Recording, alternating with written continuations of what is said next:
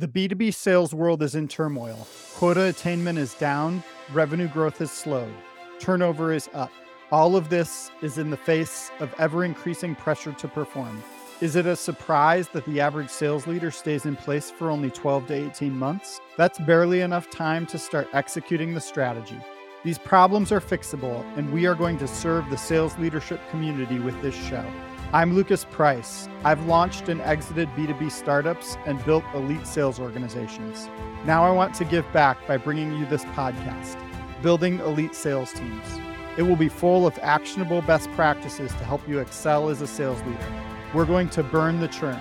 Let's get back to winning. Building elite sales teams is on.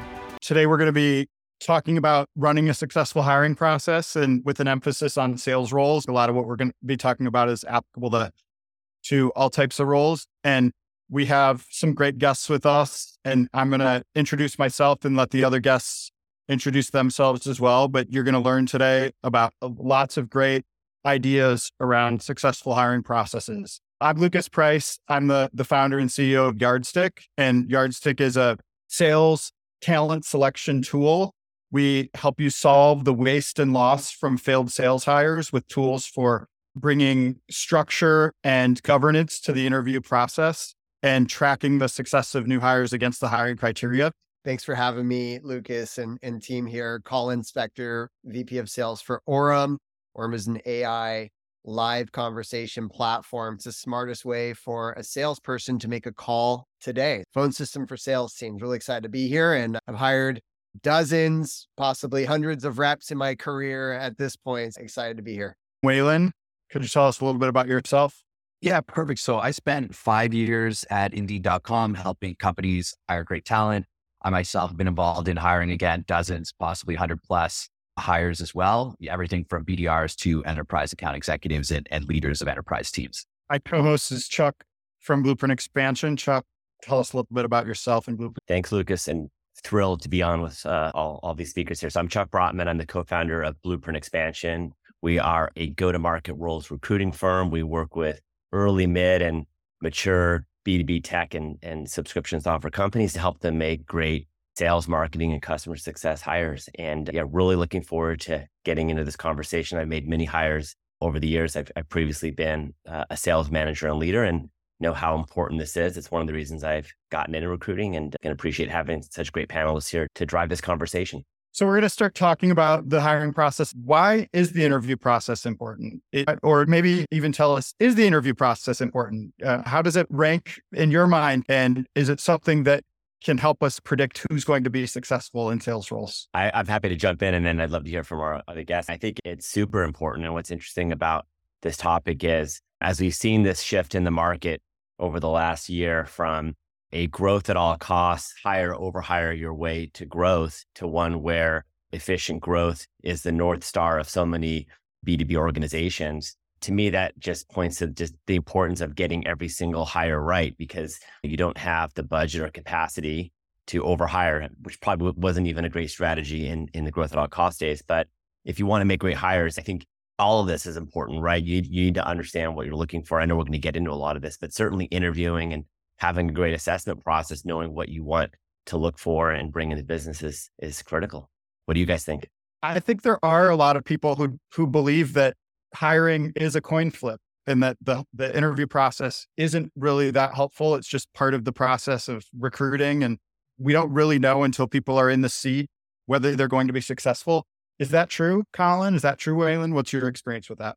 You can only reduce so much uncertainty in the interview process and through references and assessments. I would say as much as you can reduce the uncertainty up front, the better. Every job can be a little nuanced and a little different. And whether it's the work environment or the playbook and the persona they're selling to, right? It might be a different match. It doesn't always work out. I don't think it's quite a coin flip. I think you can really reduce your risk through a combination of all the elements in the survey here. And part of that is doing even like mock exercises, actually testing what the job, showing them a day in the life of the job, show them sample calls from your sales calls or whatever role you're hiring for, and get a sense from them how they could perform in a similar environment up front as much as possible. I agree with all that. I would just add that There is always an element of uncertainty, of course. And the goal of a good hiring process is just to reduce the uncertainty as much as possible. And that's really going to come down to how rigorous your hiring process is. And I think there's certainly companies that are probably batting 500 where 50% of the people they're hiring are working out and 50% or not. And the goal is obviously to get that to 80 or 90%. I think one of the things that I see a lot is just interview processes that are too easy. And Lucas, I think you had a great post on this about going deep, is that there's a lot of sort of surface level questioning going on in interviews. And if that's the level of questioning, it's very easy to prepare for a surface level interview, right? It's really the devil is in the details. And when you dig in with those second and third level questions, that's when you really separate the great candidates from the not so great. And the way I think of it is, if I were to play tennis against the 100th ranked player in the world or the first ranked player in the world, it would probably look very much the same. I'd never hit a ball back. It's as the quality of competition increases, that's when you start to see it. And so you need to bake that into your process, that it actually can be hard enough that only the great candidates make it through, assuming that you're in a position to be hiring great candidates. Great feedback. Some people seem to believe that there are ways to find successful sellers, but that the interview process is not the key part to it. That it might be assessments, it might be other pieces of that, all of which I believe are helpful. But the interview process itself, is that one of the key ways, or are other things like more predictive and more helpful in terms of identifying who to hire as a seller? Happy to hit on this one. When there was like a crunch of the supply of talent on the bull run of the market, just a year ago or so, and we didn't want to pay crazy dollars for the talent. So we said, okay, we sat around the room, just like in the movie Moneyball. And we started to really think about what are the attributes that we really care about in our hires. And we really put a big emphasis on grit and competitive spirit and curiosity and people that really just strive to be excellent, the top of the leaderboard, and growth mindset. And so we started to look at other industries outside the norm that we had historically been hiring from. And as an example of that, specifically even in our SDR team, we hired for Michelin star sous chefs, right? Like people that obviously had gotten to the top of their game in the highest level, but were looking to make a transition in their career. And so they had the grit, they had the kind of skills internally inherent to them. And then it's a matter of teaching them some of the product knowledge and closing knowledge. And so I think a lot of it also just comes down to really getting clear on what you're willing to coach on, what you're not willing to coach on. And that can make it a lot easier too, in terms of your hiring profile and what you have capacity for taking on as well. Can you tell us a little bit about how to build an ideal candidate profile, and how similar are those profiles across roles and companies, or how different are they? Are you starting over every time you build a profile within your company? And what are the elements of an ideal candidate profile that helps you identify the best hires? I think that there's going to be similarities. And I think Colin touched on this in the sense of it takes the same things to be great at anything. Like the process of becoming great at something is pretty consistent, right? Obviously, you've got natural talents. If I'm 5'9", I'm not going to be an NBA player, but the discipline it takes to become great, to push through challenges when things aren't going your way, that's consistent whether you're a sous chef or a sales rep. And so there's a lot of things that are going to be common almost regardless of the role. And then there's going to be other things that are unique to you as a company. And you have to, it's not necessarily just about the candidate. It's also about you as the company. And it's, what are you capable of coaching on? You might have a very technical solution and you've not really had success bringing in sellers who don't have a background. For example, let's say you're selling complex database solutions. You might be like, we got a 6-month ramp and that's just not enough time in our experience for people to learn about the database. And so your ideal customer profile is going to be different. You're going to need someone who comes in with a bit of background because you don't have experience coaching people up in that area. And I think so it's really an interaction between the candidate. You have to identify what our current top performers look like and what are we actually able to coach on versus things that we just don't have experience doing. I think that's a big part of it. I tend to think of some of the elements that need to be in there are like, what's the specific experience or specific knowledge they need to have to succeed in this role? What are the skills that they need to have to succeed in this role? And what are the competencies and traits that they need to succeed in this role? One of the exercises I like to go through to help me think about those elements are, what are the goals that need to be achieved by this hire? A year from now, 2 years from now, what's going to make me say this was a successful hire or make me say it wasn't a successful hire? And that usually helps me fill out those other elements. How do you think about building this? You alluded to this, Lucas, right? You have specific attributes and elements that make great salespeople or customer success people or sales development people. And what might vary, you have your core kind of framework that you can bring no matter where you go. But what might vary is the persona or the segment or the playbook. And so on that, a couple of quick examples might be if you're in a high velocity sales environment versus an enterprise sales environment.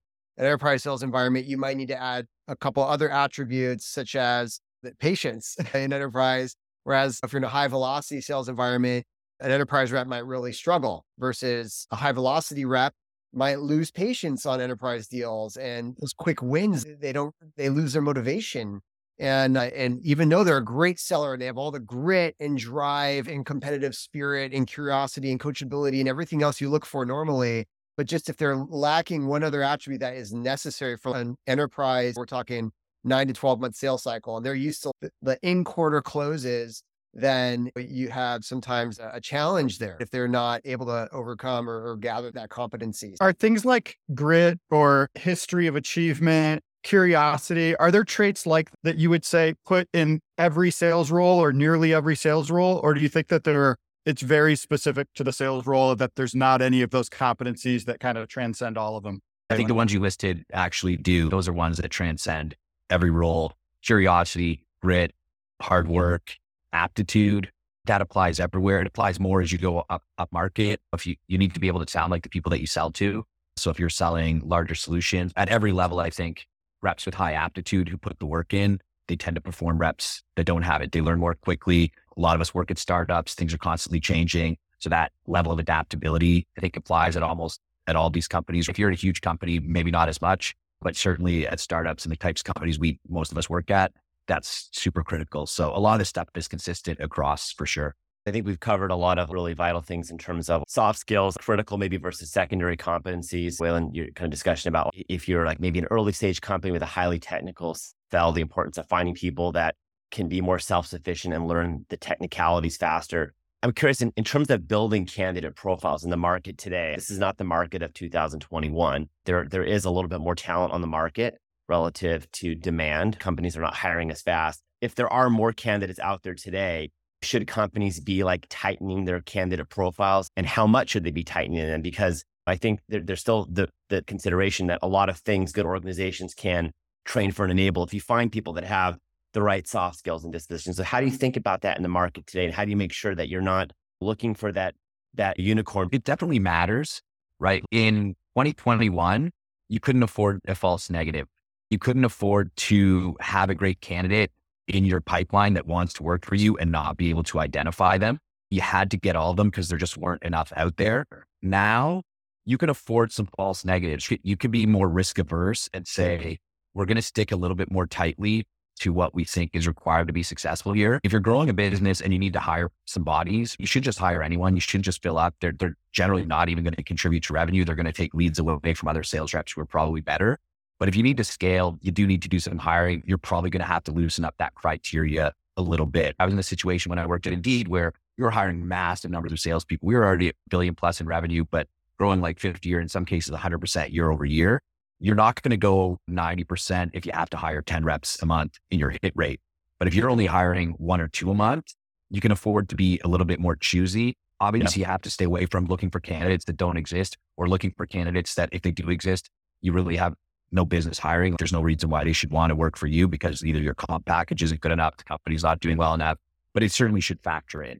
I tend to think that companies or a lot of people over-index on the specific experience that they want and under-index on the traits that really matter. Now, there are times when you mentioned a scenario earlier, Waylon, around having certain technical knowledge with a database. And I think it is important. Enterprise sales, you probably don't want to put someone who's great, but never had great traits, but never had a sales role into enterprise sales. There's a career progression to get there.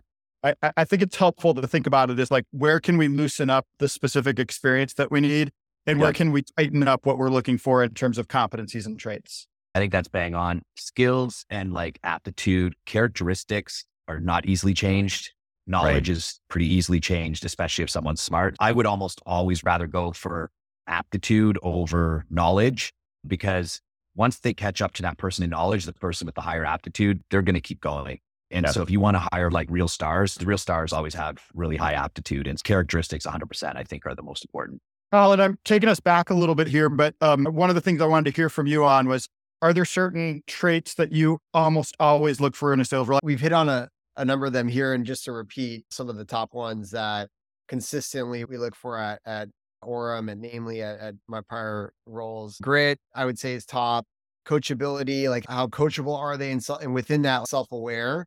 Curiosity, intelligence, competitiveness, integrity, reliability, adaptability, which was mentioned by Waylon, especially in a startup where most of my career has been in early stage, hypergrowth startups, and people that don't have that adaptability as a core attribute can struggle when the playbook changes, when the territory changes, when things change very quickly, sometimes even quarter over quarter. Attitude is key for us. We're always looking for really positive folks. Emotional intelligence. So we know that emotional intelligence is something that you can train on, but at the same time, it comes down to, at that point in time, are you willing to coach on that, or do you want somebody coming with great emotional intelligence?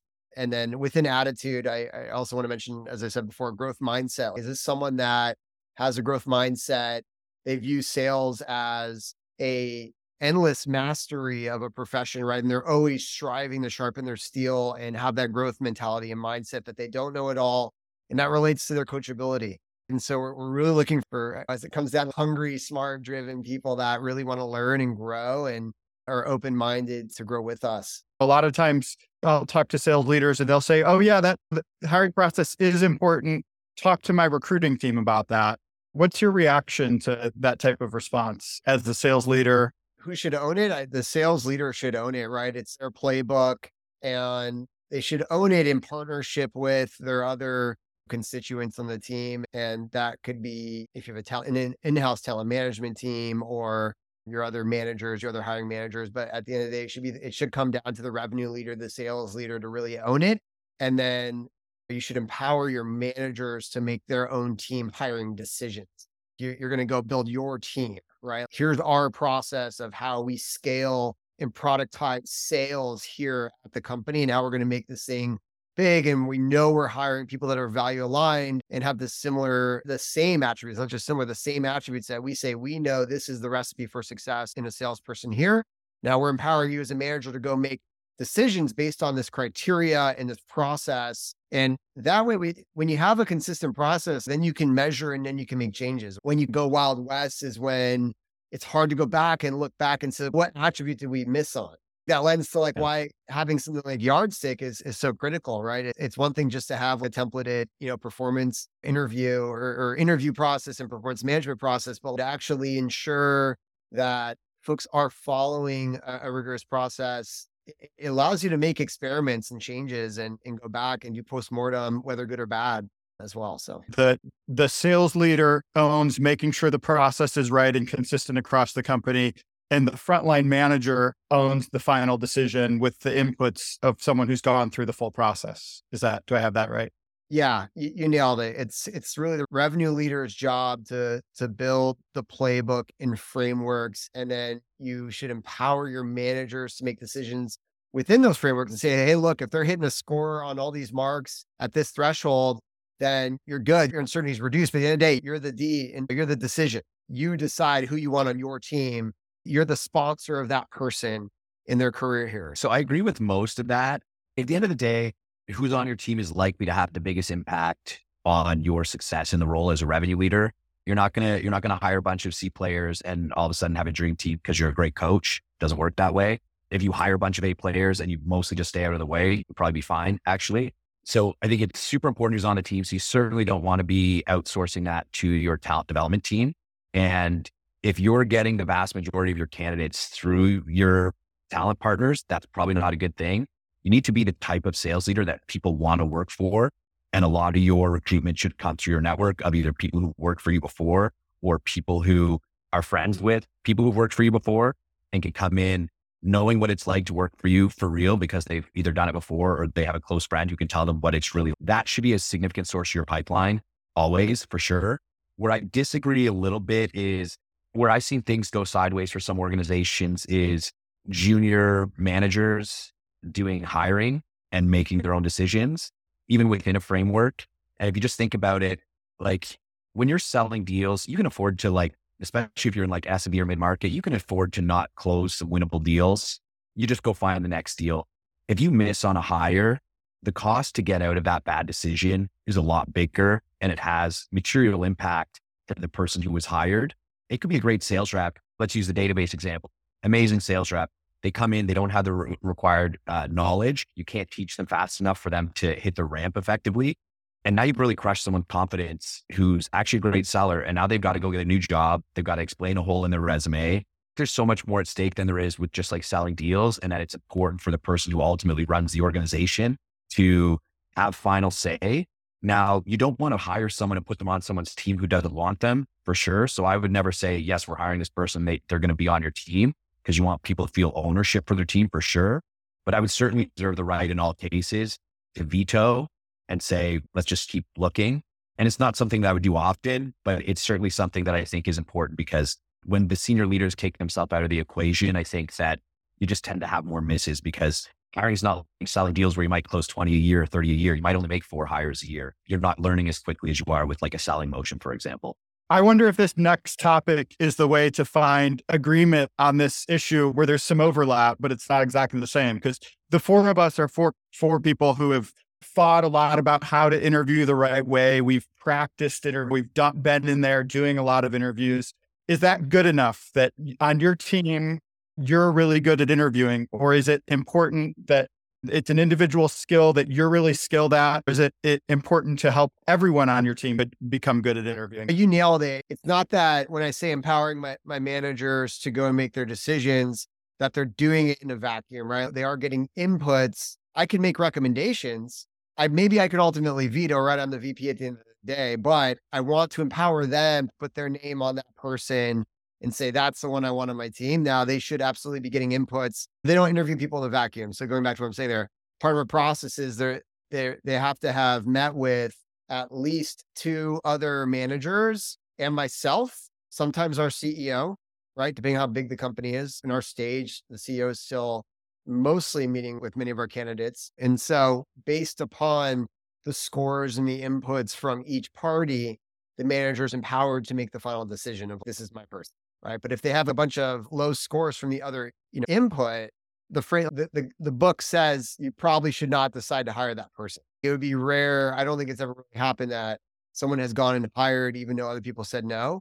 Waylon, how do you think about up-leveling the interviewing skill of the rest of the team? You should have a process, and you should be training people on the process. And you got to teach it just the same way you teach selling skills, right? We talked a little bit earlier about deep diving and stuff. And what I see, for example, in a lot of first-time hiring managers is asking people questions like, what do you think is important to being a successful account executive? And then someone will say something like preparation is number 1. And you say, okay, great. And the entry-level hiring manager, the early hiring manager might think, okay, this person's great at preparation. And they don't ask that second or third level question. It might be something as simple as just, okay, great. Tell me what you did to prepare for this interview. And so teaching them to dig deeper, to separate that sort of surface level answer. So I think it's really important to do that. And also it's just important because you need to protect your time as well. In an ideal world, this is to Colin's point, you would like it to be the case that if one of your hiring managers puts someone in front of you that they think, I want to hire this person, that you're probably going to go with that person because they're running a good process and you've taught them how to do that. You don't want them to be sending you 10 candidates when they could be sending you 2 or 3. And that is educating them on what the process looks like, what good looks like, what it takes to be successful here. In a way, discussions around who owns the process and who has veto rights and when, these are all important things to work through. And you do need to have a process. But I think to your question, more important or just fundamentally important to getting all of this right is making sure that you've orchestrated this whole process and what anybody involved in assessing talent is actually doing. And that's where I see so many, and actually a lot of this I see as a recruiter. Our clients don't always know what executives or panelists are assessing for, what's actually taking place in that values fit conversation. And if you don't know that, and then you've got people there who are vetoing or raising concerns, and you haven't tied that back to overall, like your ideal candidate profile and your needs and the outcomes you need this person to drive, it's not the root cause is what you need to get to, which is how is their assessment contributing to us finding the best person for this role versus am I accommodating or not accommodating people who feel like I shouldn't make this hire because you don't know what they're assessing for. That feedback's just not very useful. One last thing that I would add is just it's becoming more common to record interviews. And I think it's really valuable to watch the interviews. So even if I'm going to do a final round for somebody, I'll watch typically the interviews and use it the same way you'd use call recording for coaching on sales calls, and watch it and do feedback in terms of sometimes maybe we're just having a nice conversation and we end up just wanting to hire someone who we like and we have a good rapport with. And so if you're not watching any of the interviews, it becomes very difficult to know if we are sticking to the plan and if we are executing the interviews in the right way. That's a great call out. We talk about interviewing as a two-way street. It's a part of that. If you're recording these is looking at both sides of that equation. On the recruiting side, I run now probably over 1,000 screens, and I wouldn't say I was perfect early in my career as a recruiter, but it's something like I take the discipline so seriously. How I go, I'm prepared for every single screen I run. And it's not because I'm like just protecting my employer's brand. That's part of it. But hey, if I'm going to do a good assessment, like I have to be on my A game. I have to be prepared. I have to have a purpose, agenda, outcome. And I think that applies all the way through the process. What are the important aspects to the hiring process? And I wrote a few down here to get us kicked off. And we've talked about some of these things already, but it's organized and efficient. It's structured where every interviewer knows what they're supposed to be covering in the interview. It includes, the generic name is work samples, but a lot of in sales, a lot of times that could be a mock discovery call or a mock cold call or something like that. It includes scorecards. It includes debriefing about the candidate, reference checks, and then finally the offering, the negotiation, and closing the candidate. So those are some of the elements that go into the process. Love to hear from any of you about what of those elements are like important, like ways to do them successfully. And then if there's other elements that we're missing from there that we should be talking about as well. I'll just give like a brief story. So I was at a dinner with a very senior sales leader, and actually he's been CEO of several companies as well. His name's Butch Langlois. And I was talking to him about hiring, and he told me that in the previous year, he'd probably seen something like 100 people who'd worked for him post new job alerts on LinkedIn. And he's like, guess how many reference calls I got? I don't know, 10, 15? The answer was 0. I think reference checks are something that's generally not happening. Sometimes it's happening. And even when it's happening, it's not happening, right? I think you could get the lowest performer who's difficult to deal with, and they can probably find you 3 people they've worked with who are willing to say nice things about them. And so when I hear people say something like reference checks they're meaningless, it's just because people aren't doing them correctly. So I'm a big fan of, it's a hiring methodology called Who the A method for hiring. It's a form of top grading. And one of the series of questions that you ask is who did you report to directly? And you ask this for every role. And you say, what would they say was your superpower? And what would they say you needed to work on at that time? And then I'm going to tell people at the end of that interview, look, I think it's super important to do reference checks. I think you should do reference checks on me. You should talk to people on my existing team. You should reach out to places where I worked previously to understand if I'm the right fit for you. I'm going to want to do the same. If you don't want me to contact the third 50% of the people you've worked for, then there's probably a 30 to 50% chance that I'm not going to feel good about this hire in the future. And that's too much of a risk for me. Now, understanding that some people people grow, they adapt. So the fact that somebody has a bad reference is by no means a killer of an opportunity for me. But when you do those calls, people who've consistently been great, they'll follow up from that conversation with an email with contact details of everyone they've ever worked for. And you got to do the reference checks anyways. But at that point, this person's probably really sharp. The fact that they came back and everyone they've worked for would be happy to speak on their behalf. But in those conversations, it's really critical that you're asking the right questions. And one of the beauties of that approach is when you say, what would they say you need to work on? You can raise that in the reference check, right? So I've had experience where I say things like, John told me you might say that he needed to be more organized. And the person says, wow, that was a really honest answer from John. And they'll be like, but here's why I don't think that's entirely fair. And you really get the good and the bad, and you get a more holistic picture. And when you do it that way, in my experience, it's been highly predictive. And when I see hires that have not worked out and not worked out spectacularly, it's almost always the case that either reference checks weren't done at all or were done very poorly. That's a lot of great information on reference checks. Colin, I've heard some great things from you in our previous conversations around how you do like sales role plays. Can you share a little bit about how you make those role plays successful at Orem? We share a sample discovery call, like an actual live discovery call that we've gotten permission to share from the customer. And the candidate, they get to see an example of what we have defined as what good looks like. We said, hey, this is what a good discovery call looks like here at Aura for this specific segment, the specific product suite that we're selling. Take a look at this. We also share sample discovery questions, so they don't need to, come up with them. And for us, we don't expect you to be a product expert on our solution, right? It's the goal of the exercise isn't, hey, you need to come here and be an Aura expert. We want to just see how you ask questions, how you guide and lead a discovery call. And ideally, you've armed yourself with enough insight about Aura based upon what we've shared. We also pair you up with an account executive where you can go and ask questions and further enable you for the meeting. So there is some upfront work. They do have skin in the game going into the mock call. They generally prepare a deck, or in some cases, they'll actually try to demo the product. We have a free trial. And so some of the best candidates have actually gone and they'll sign up for the trial and actually do a mock demonstration within the discovery. And so we really, but again, we rank it not on product expertise. It's stuff we could teach you. It's much more around, how do you think about discovery? What are you coming to us foundationally with? What foundation of skills you already have from a discovery perspective? And then we can see, okay, what do we need to build on? What do we need to teach them? The ideal candidates, it's simply, we're just teaching you our market, our personas, our product and technology.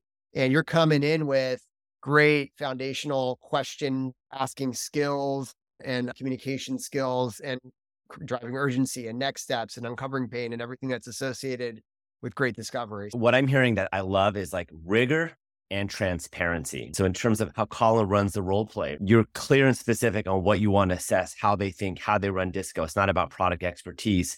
Like, there is skin in the game, time to execute. In terms of Wayland, you ask about their experiences and how reference talked about them, then you ask for those references. So many companies where they get hiring wrong is they think it's about, they have to play games. They have to throw people off kilter. There have to be surprises. They can't share what's being assessed. And I think what you're both in different ways showing here is how you can have a rigorous process to find the best and mitigate risk and also be transparent, which also, I think as a byproduct, improves your employer brand, leaves a great impression, even on those that you ultimately decide to pass on. Yeah, that's a great job tying it together. One of the default behaviors for someone who's interviewing who hasn't been trained on it or given instructions is that they're going to end up with, I liked that person, they seemed good. And that is a way that introduces cognitive bias into the process. And I think one of the key ways to take cognitive bias out of the process is to make each interviewer think about the individual factors. Where were they on, you had questions where you were supposed to be evaluating their history of achievement, their grit, their emotional intelligence, and break down individual scores on each of that to go one layer deeper beyond I just like them, or to go many layers deeper beyond I just like them. And I think that's why scorecards are really important, is to begin the process of removing that cognitive bias and getting into the traits. That's just scratching the surface on scorecards. With that, I'll throw it out to anyone else who has additional comments about how to build scorecards and why scorecards are important. I just agree with that, Lucas, totally. And yeah, you could have recency bias or just some sort of bias of likability. Some people are just good interviewers, and on the surface, gosh, I really like that person, but you need to be able to go back and look at how they answered the specific questions that you've aligned with the rest of your team on as the objective criteria with which you're going to make these decisions. And I think where you add tremendous risk to your number and the business, and as Wayland had called out before, the cost on the business is if you make those kind of gut, just shoot from the hip kind of reactions and don't follow a process or don't even build a process to begin with, if just shoot from the hip all the time. That's where I think some companies really spend a lot of money and burn cash and make huge errors. I think Wayland has a point of view on this that I'm going to tee up a little bit as well. One of the things that I tell people who are asking me about this is that final decision, the scores that come out of the score are not the decision, right? They're a data point that helps you make the decision. Because sometimes there is something in your gut around, hey, these scores look good, but sometimes your gut is right and you're not quite sure why. And so the best hiring decisions ultimately are human decisions. And we want to use a process to take our cognitive biases out of those decisions. But ultimately, the decision is a score from the scorecard. It might be other assessments that you take. It might be the resume, and all of that stuff has to be triangulated into making the decision. And so building a process that gives us a score enhances the quality of those decisions significantly, but you don't want that to be just the decision, just the scores that kick out of it. Those are inputs into the decision. I know, Waylon, you've made some comments along these lines. I think that's totally accurate. And I think probably the reason that less people use scorecards than should is because sometimes you're definitely not going to just hire who got the best score. And part of that is that people can be outsized. They could be 2-3x better than other people at a couple particular areas that are relevant and not super high in other areas and be really successful. And that might be the person you want to hire. And if you use this balanced scorecard approach and feel like your decision is going to be dictated by that, there's a good chance you just stop using scorecards. I think those are solid points. I do think what's important is that if you've got the scorecards, going back to that scenario you painted at the outset, Colin, of someone who just says this person's good, and going back to the discussion of ownership and accountability, if this is your process and you've got participants who are doing that, even at a senior level, they can't continue to be a part of the process. Much if you've got a rep who's top performing and just refuses to put basic details in CRM. Good leaders know ultimately if they're not following process there, like the results don't matter. They're not helping us scale and they're not being solid citizens. And territories get constrained or changed or they get managed out of the business. Like hiring has to be similar. There has to be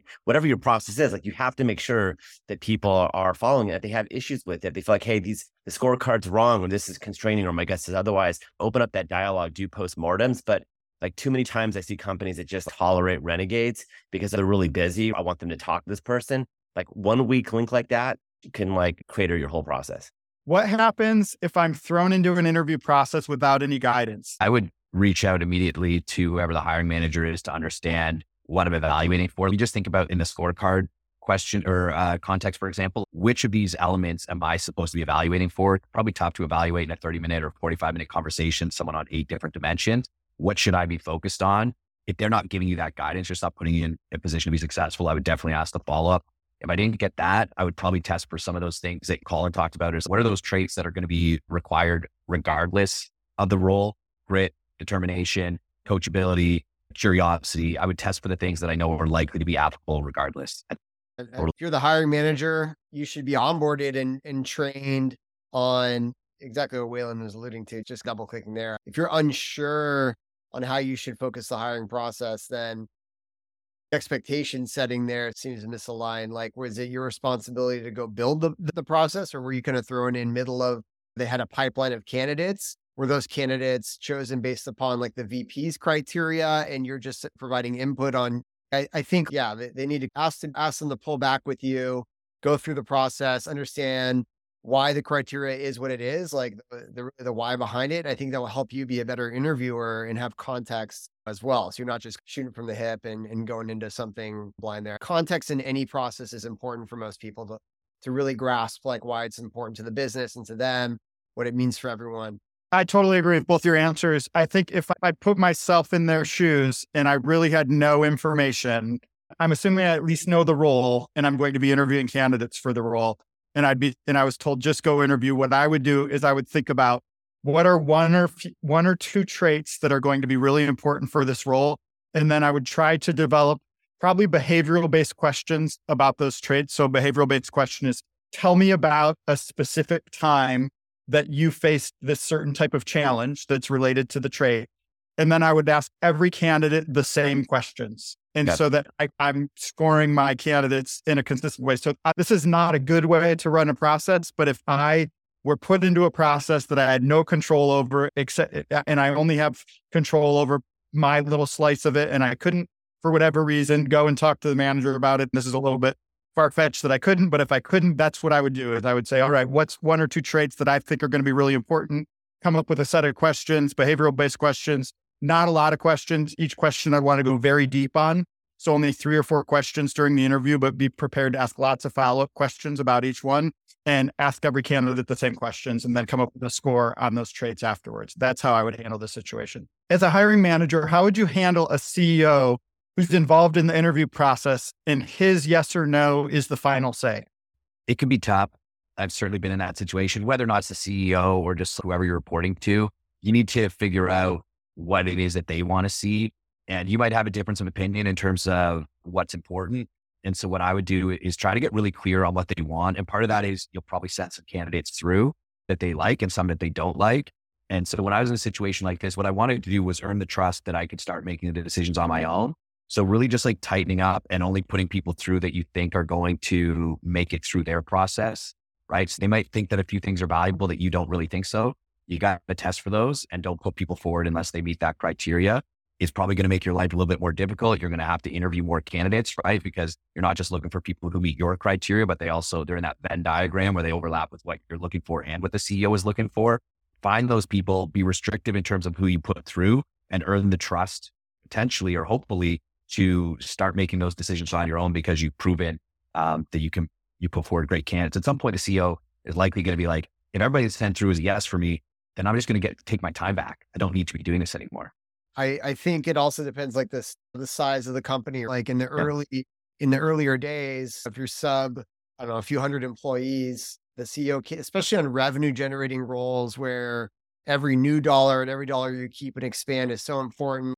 You should be empowering and entrusting your revenue leaders. Yes, but each person makes an impact on the culture. You're not yet at scale to where that doesn't have a big impact. Right. And so for that reason, I think at minimum for the cultural alignment, value alignment, and kind of vision too, right? To hear the CEO vision is exciting. So yeah, to Waylon's point, put your kind of top finalists in front of the CEO if they really want to be a part of the process. They don't always, right? But when they do, I think it's actually great because if you're putting a top finalist that you're trying to help sell the role on, what better way to do that than through the CEO who's going to get them more excited about the vision.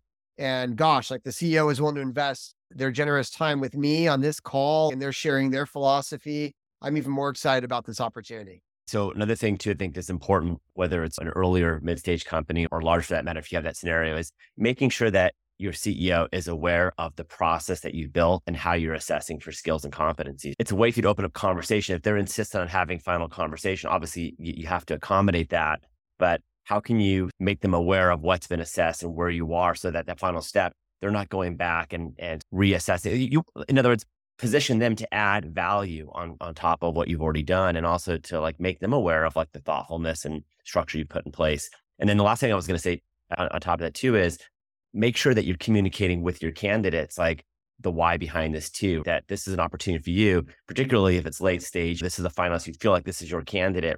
Don't just throw them to the executive. Make sure they understand, hey, here's where this fits in our process. And here's your opportunity to ask final questions too, because in many cases, you can make this a selling point to that candidate, particularly if it's a competitive situation. Like, hey, here's your chance to talk with our executive leadership. Come prepared with good questions, right? And the best candidates should like embrace that opportunity versus being off-put by it. Those are great points, Colin. The point that, hey, this is incredible that the CEO is willing to help with this and they have the vision for the company and stuff like that. And then it can, like Chuck said, really help in the recruiting as well.